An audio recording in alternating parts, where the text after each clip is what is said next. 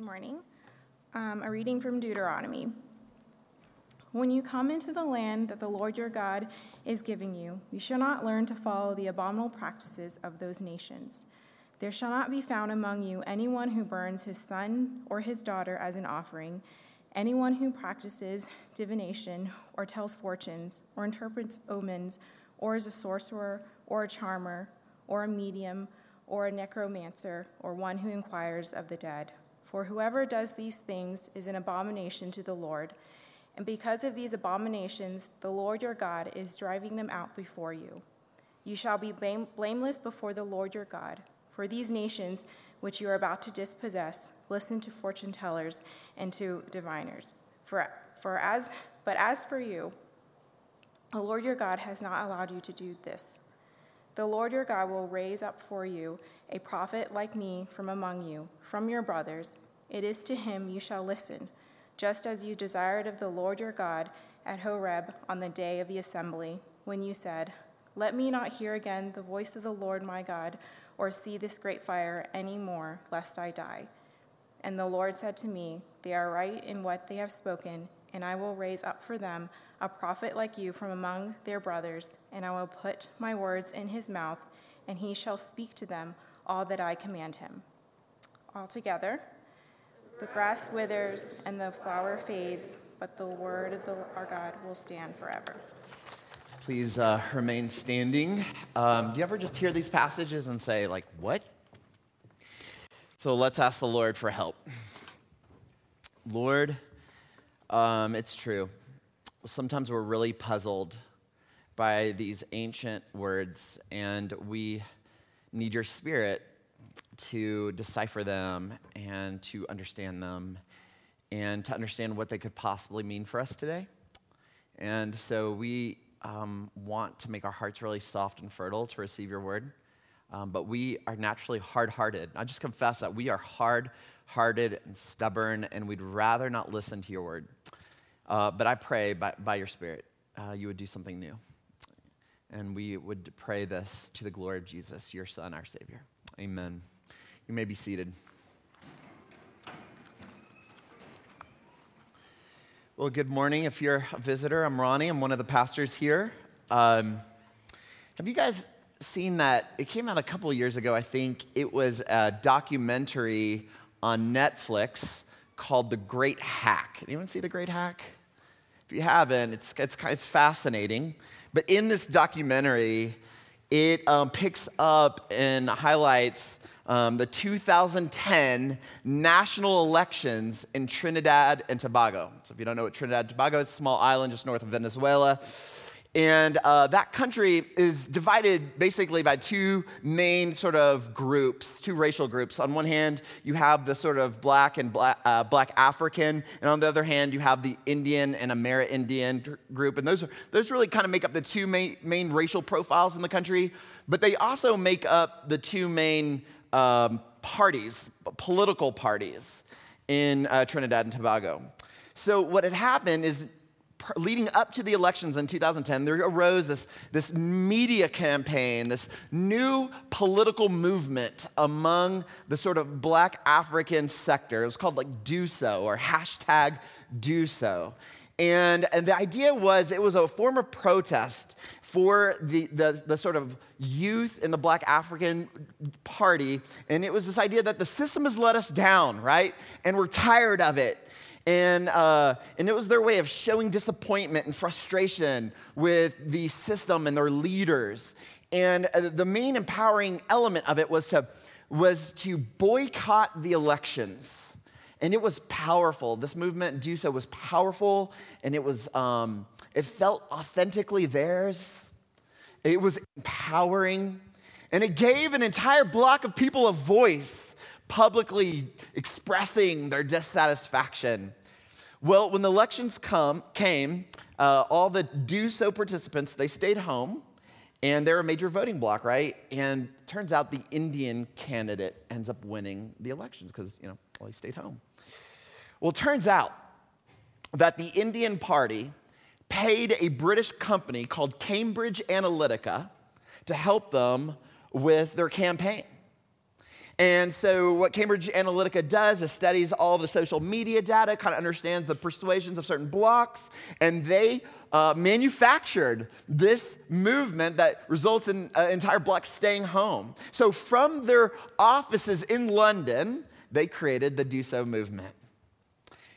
And this entire voting bloc of African youths, they felt like they were being empowered. They felt like what they were feeling inside was authentically them. That was their own beliefs. But they, turns out, were the pawns of someone else's political and ideological wars. Sobering. This is the world that we live in. We are self-deceived if we think that we are above that level of influence. Social media, all these news outlets make us particularly susceptible to outside voices. Voices that want to shape us and shape what we believe about the world and what we believe about ourselves. And if we're honest, it's really hard to know which voices we should trust and let guide us. I mean, which voices are we going to follow? Which voices are we going to allow to tell us who we are? That's the question that Israel would be confronted with as they enter into the promised land. Which voices are they going to listen to? And not them only, that's where we are today, right? When we step into the world, every time we turn on a screen, every time we drive down the road and there's a billboard, there are tons of voices trying to guide us. Now, how do we know who we should listen to and follow? I mean, whose voice can we trust? So if you're new, we've been in the sermon series we're studying the writings of Moses. We're kind of in the back nine now, and we're in Deuteronomy. And what we've said is Deuteronomy is a series of farewell speeches by Moses. Moses can't go with Israel, so he's saying goodbye and leaving them with these words of encouragement and exhortation. So last week, he said, well, listen, when you guys get to the promised land, you are going to put a king over you. You're going to give someone the right to govern you. You need an ideal king. And this week, he's like, when you get to that land, there are going to be voices trying to guide you. There are going to be all these different voices. You need a prophet, an ideal prophet. And that's what we heard this morning. Prophet is an authorized spokesman for God, and his voice is the one we should listen to in this marketplace of voices. All right? So that's what we're going to, as we study this passage, two headings are going to emerge. You'll see verses 9 through 14. We're going to see the warning. There's a warning here for us. And then 15 through 18 is this ideal prophet. We're going to learn more about this ideal prophet. So let's go ahead and start with the first one, the warning. So like we said, when Israel gets to the land, right, they're leaving Sinai, they're going into the land, and there's going to be these really seductive, compelling, rational, you like that word? Rational voices, all claiming to be adequate guides for our lives. Guideposts for demystifying the future and even promises for making their life go well.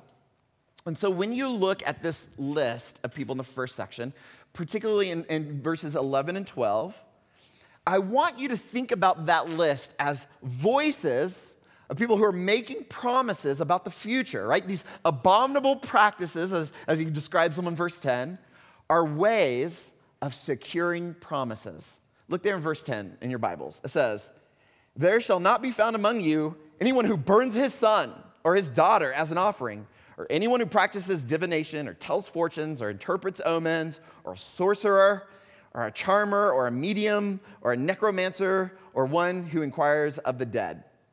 All right, that's a really weird list for modern people, right? But these practices, I want you to think of them as a means for securing promises of a meaningful life. All right, these were common practices in the ancient Near East. That is what was intuitive for those cultures. When they looked inside and they thought, how do you relate and secure and understand the future? That was intuitive for them, those means that are in that list. So burning a son or a daughter. So there are these inhabitants, right, in the promised land, in Canaan. They're called Canaanites. And they had a god named Moloch. And you could actually Google this, but Moloch he was essentially this metal figurine, this big figurine. He kind of has like a bull head or like a cow's head. And he was always created with his arms out like this. And what the Canaanites would do is they would put his arms into a furnace, into a fire, until it was burning red hot. And then when it was red hot, they would leave it in there longer until it's white hot. And then you would take your baby and you would put it in the arms of Moloch, and Moloch would consume the baby. And the idea is, if I sacrifice the offspring of my body, I will secure a good life for myself. I will curry favor from the gods. Well, that was logical in their cultural moment. Now, before I move on, just a side note, it's not like really popular to say one culture is superior to another culture, but cultures that sacrifice babies are inferior cultures. I just want to say that. We're not all equal here. Cultures who try to curry favor of adults at the expense of babies to live a better life are inferior cultures. I just want to throw that out there. I mean, every culture has blind spots. Some are bigger than others, right? But the idea is these practices are a means of putting a person in contact with voices that will guide them. Moses says, God hates that. Like, don't be seduced by the voices in your land, right? That's around there. They're going to tell you to do life like that. Don't do that. Now listen, fam. We're tempted to look at this list here and say, got it, Ronnie. I'm not really tempted to go to a fortune teller. No. Like, I know for me, it's just not a weakness of mine. I'm just not like, hey, I'm going to go to a fortune teller today. Like, it's kind of weird. I'm probably not going to do that, right? Now, it is a little side note again, worth mentioning. So I moved to Denver 7 months ago, and we moved into Central Park, and my wife gets on the Central Park group, Facebook group, just to kind of know what's going on in the neighborhood. Several people are like, hey, if anyone has a psychic or a fortune teller reference, please just let me know. Highly educated, respectable people, college educated, graduate school, are all asking for references on psychics and fortune tellers. So it's a thing, apparently. All right? People, I just read this, Generation Z, the younger generation, are so hungry for spirituality that witchcraft is actually on the rise among Generation Z. Y'all read about this? It's a big deal. So, I mean, this younger generation wants spirituality, right? They want goosebumps, but they want it in a context where they can cast a spell and ask a God to give them something, right? They get goosebumps and they get to ask and curry favor to get something. And when you hear witchcraft, don't think of like black hats, just think of like pleasant Wiccans or something, right? But the idea, this is why Christianity is so hard, right? Where we go to God and we don't get him to give us something. We're like, we're giving you, God, our lives. That's why Christianity is a hard sell, by the way. Because we come to God and not ask for anything, but we give ourselves away. But here's the thing. Even if you are not persuaded or tempted or attracted to those kinds of voices like necromancers, you are still being spoken to by a kind of spiritual Cambridge Analytica. Are y'all following me on this? My friend, Jeff, he puts it like this. He's like, listen, if you got rat poison, you pick it up, you eat it, you die. But with carbon monoxide, you don't pick it up, you don't even know it's there, and yet it is killing you just the same as ingesting rat poison. And we are wading through this deep cloud of voices, this accepted logic, aiming to guide us, and we don't even know it's there, but it might be killing us. Listen, I'm not trying to be alarmist here, you guys, but listen, can we just talk about Frozen for a second here? Every parent with small children know exactly what I'm talking about. So Elsa, her famous song. Can we just do lyric review here? This is what she says. Let it go, let it go. Can't hold it back anymore. Let it go, turn away, slam the door. I don't care what they're gonna say. Let the storm rage on. The cold never bothered me anyway. It's funny how some distance makes everything seem small. The fears that once controlled me, it can't get to me at all. It's time to see what I can do, test the limits, and break through. No right, no wrong, no rules for me. I'm free. There's a logic there. There's an intent. Elsa said, I'm going to do me. Right? I'm going to listen to myself. It doesn't matter that my choices are going to create this intolerable winter for the city and all those poor people are going to get frostbite, right? Why? Because she is listening to her own voice. Good on her. Now, look, I know that the movie doesn't end like that, but that's the only song that got play on the radio, right? Over and over and over again.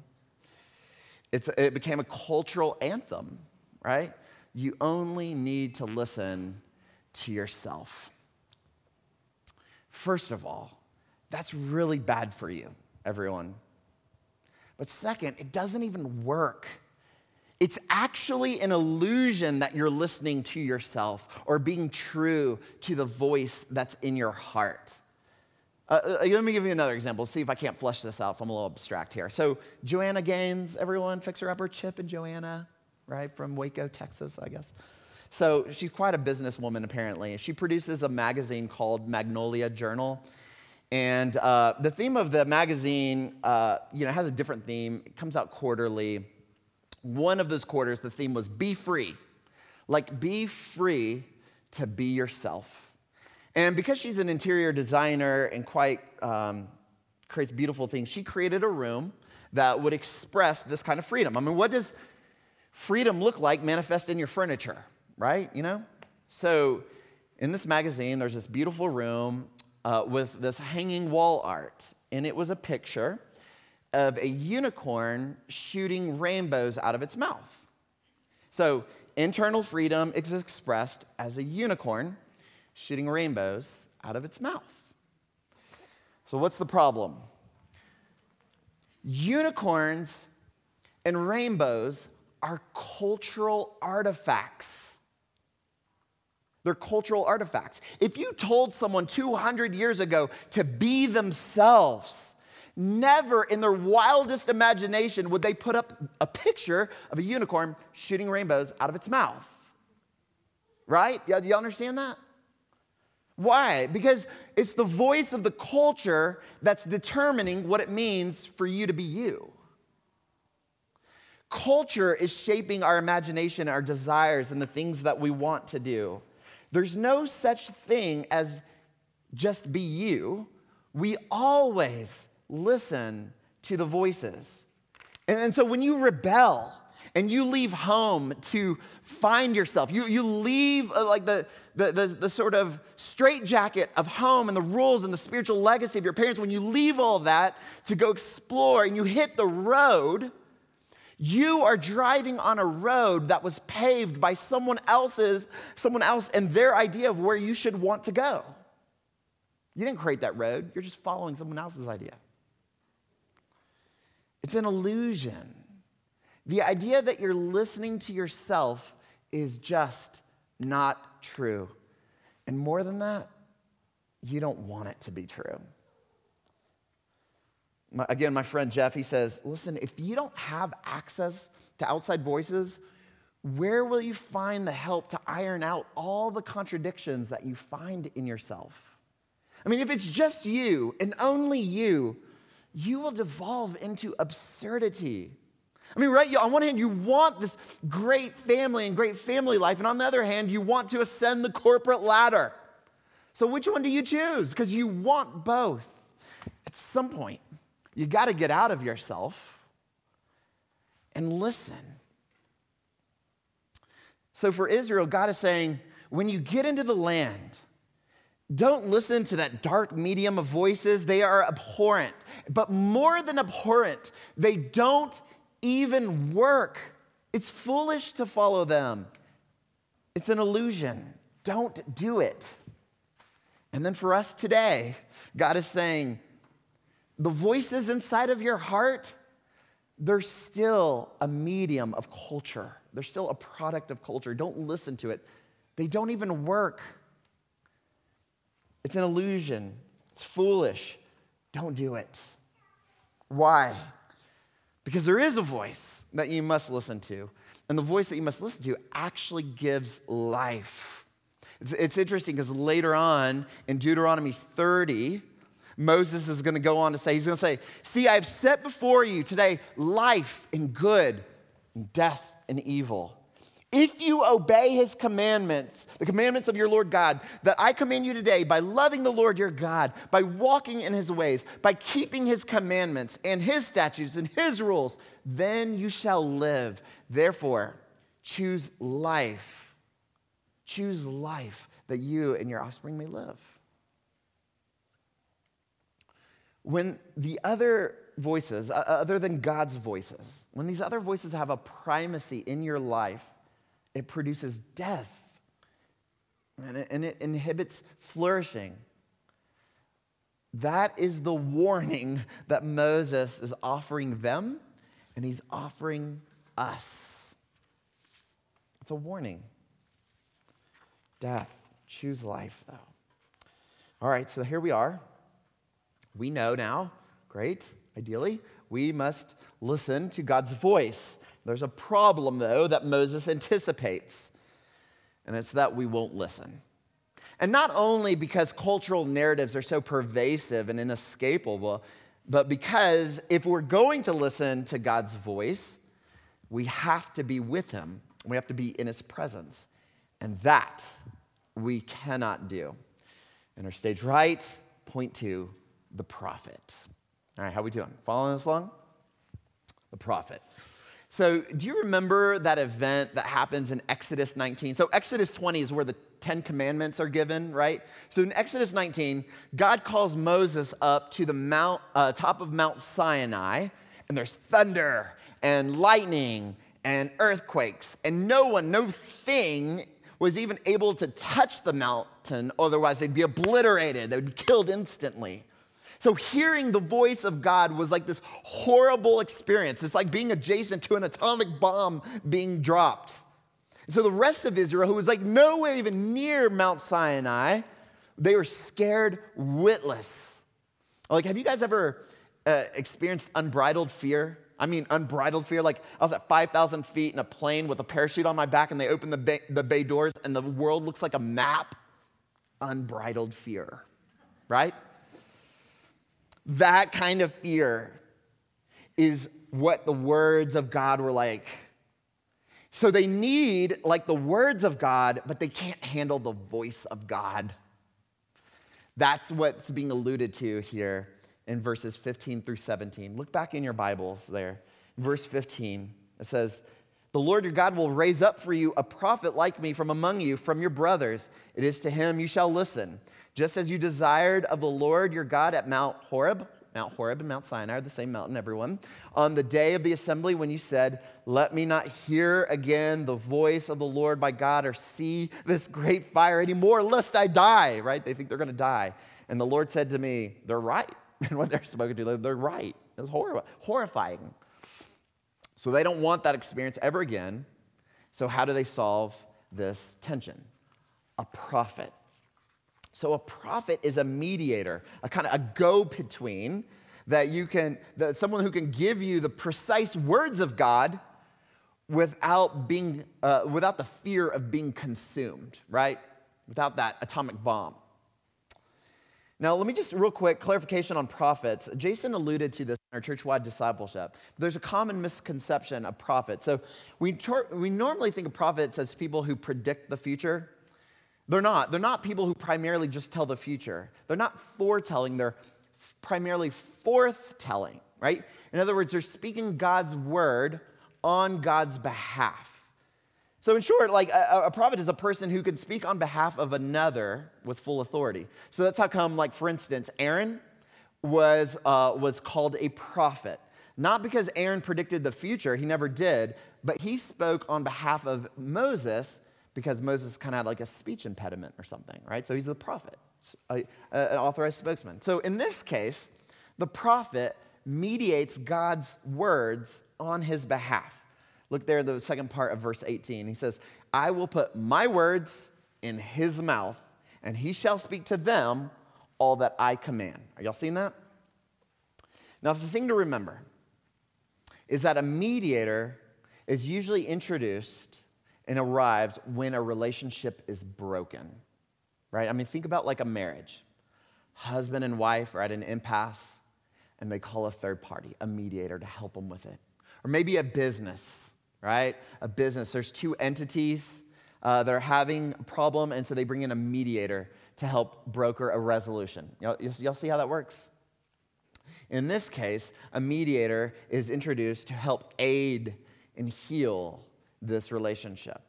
And it's important to understand it like that because the words of this prophet, the mediator, might be strong, but they come from a place of love.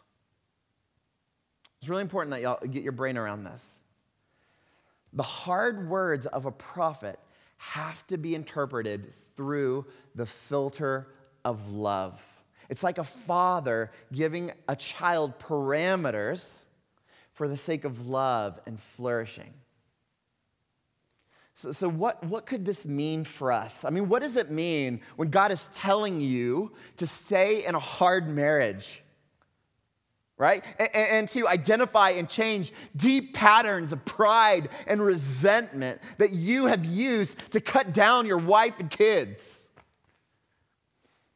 What does it mean when God tells you to pay workers fair wages, even when it cuts into your profit margin, right? And that might mean you have to accept a different lifestyle because generosity is the right thing. What does it mean when God's word requires you to give up something that feels so natural or it feels like it's the thing that gives you security? What does it mean? Here's what it means. It means that he loves you. He loves you. Those prophetic words peel back the illusion and posture us to live a full and true life. Choose life.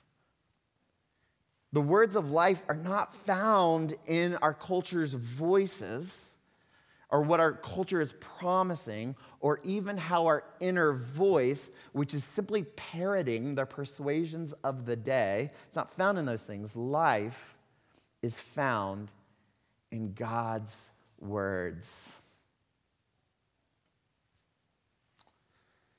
Now, listen, I know that there might be someone here just who find this almost impossible to believe.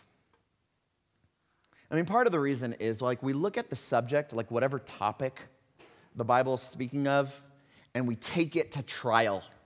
We see if what God is saying is consonant with what we already believe. And if it is, then we believe it. But if it contradicts our pre-held beliefs and intuitions, then we reject it. And we see this phenomenon, like so many spheres of life. It used to be, back in the day, that people used to choose their ideological and political beliefs based on their faith community. But now we choose our faith communities to suit our ideological and political beliefs. Not everyone, but that's a thing. It's a thing. We've made ourselves the arbiters of truth. And we work backwards to maintain ourselves as the rulers and the prophets of our own lives. We allow Christianity to agree with us, especially when we're talking about love and grace, but we don't allow Christianity to change us. Now listen to me real quick, because I don't know how you're hearing me right now. I'm not picking on anyone in this room. You know what I'm doing? Is I'm confessing to you my sin. It's me. I'm talking about me. I do this, and I'm sorry. I want to grow. I study these passages, and I want to grow. I want to sit under God's hard truths. I want you to do it with me. So what can we do? I really believe that the words of God would become beautiful and persuasive to us like if we could really understand him, like see him, to have a relationship with him. Because it's hard to have a relationship with the words of God. Why? Because we have a relationship with people, not with words, right? So let me just conclude by just bringing to our attention just two features that are hidden in this passage that as I was studying it, it just lit my heart on fire. In verse 15, there's just so much there. Look there again in verse 15. Moses says that one day, God will raise up for you a prophet. A prophet. Now, first of all, it doesn't say that God is going to raise up prophets, plural. He's just talking about one prophet. One particular prophet. So like for years, like the rabbis would pore over this part of Scripture. They're all waiting for this prophet. So when John the Baptist arrives in the New Testament, he comes on the scene. He's this really eccentric guy. He's garnering quite a lot of support and following, right? And the leaders of the Jews sent priests from Jerusalem to John the Baptist to interrogate him, like, what's going on? And they said, who are you? And he goes, I am not the Christ. Well, what then? Are you Elijah? And he says, I am not. And then they asked, are you the prophet? Like they're looking for this guy in Deuteronomy 18.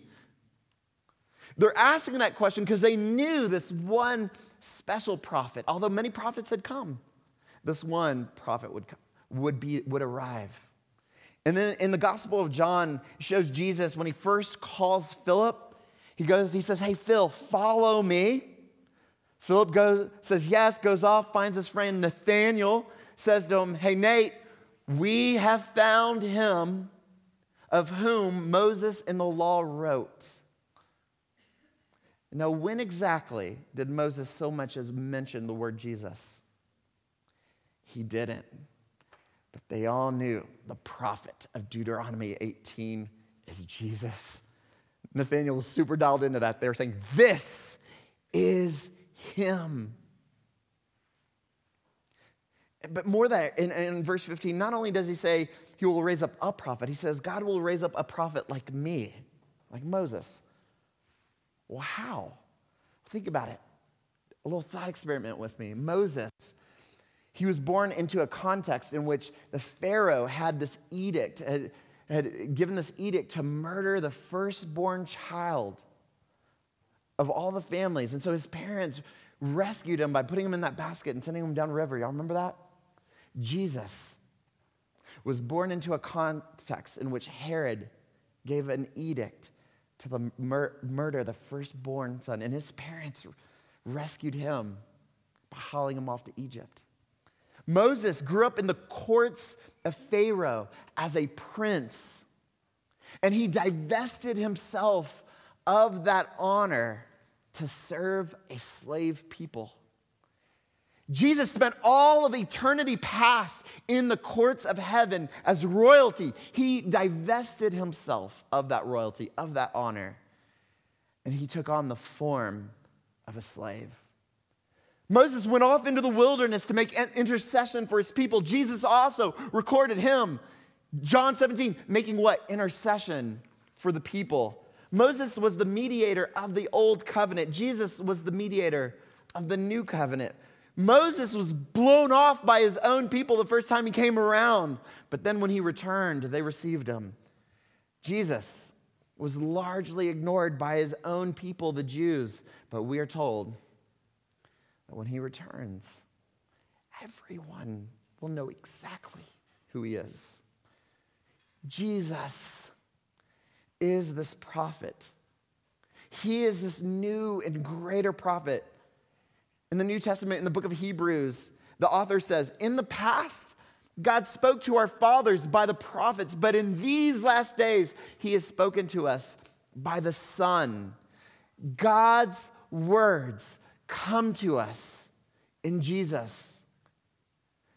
John calls Jesus the Word, right? Jesus is the prophet. Jesus is the prophet's word incarnate, the walking word. Jesus is the healing word for the wounded. Jesus is the wise word for the confused. Jesus is the orienting word for the lost. Jesus is the encouraging word for the discouraged and the downcast. Jesus is the reconciling word for the rejected. Jesus is this tender word of life spoken over you. Jesus is the final word made flesh for you so that you can have a relationship not with words, but with the Word, a person. And this word was a word that chose death so that you and I and our children would choose life. Choose life. Amen.